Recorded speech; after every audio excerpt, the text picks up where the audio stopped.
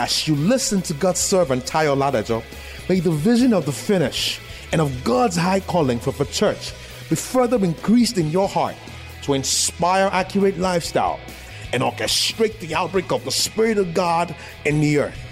Be blessed in Jesus' name.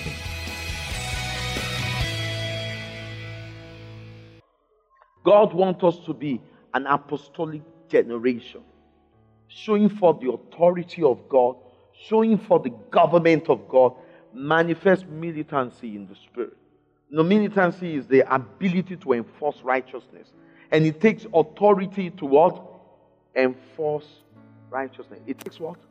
Authority. Without authority and God's endorsement, we cannot enforce righteousness. It takes more than knowledge to enforce righteousness. It takes authority to enforce righteousness. We're called to be enforcers of righteousness. Enforcing His righteousness, implementing His will in the earth. That's what it means to be apostolic. Praise God. Being apostolic means our lives is approved before Him, and His authority rests upon us to enforce His righteousness, to fulfill His will. That is what it means to be apostolic. And the word Zion simply is a pointer to the fact that God has called and proposed that we should be carriers of His divine authority. We are called to be God's governmental agencies in the earth. To be God's governmental agencies in our generation.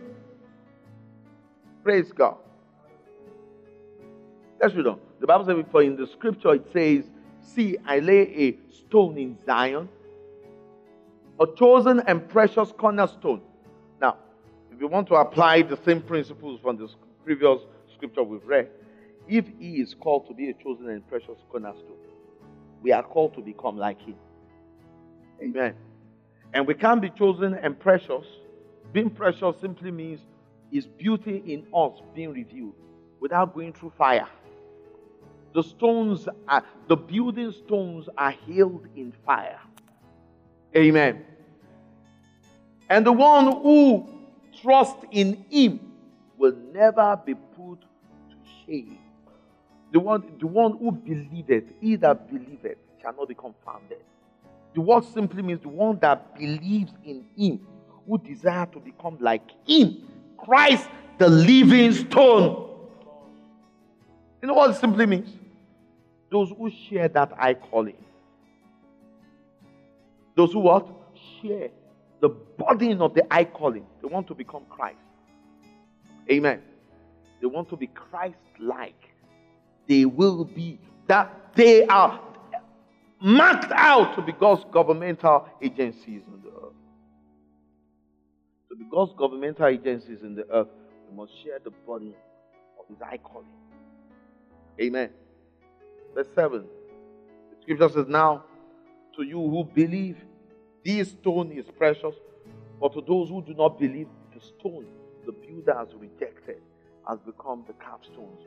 Now, to start with, in the Old Testament, in building, the caption chief cornerstone is actually equivalent to the modern technology, the caption prototype. So in those days, old technology, you do the cornerstone.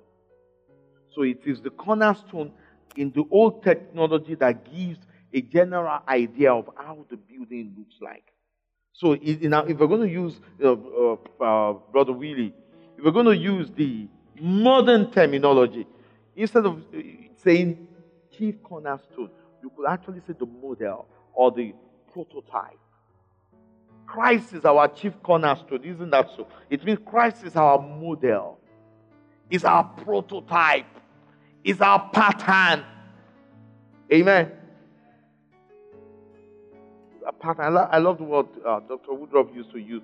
He used to use the terminology, the first advanced example.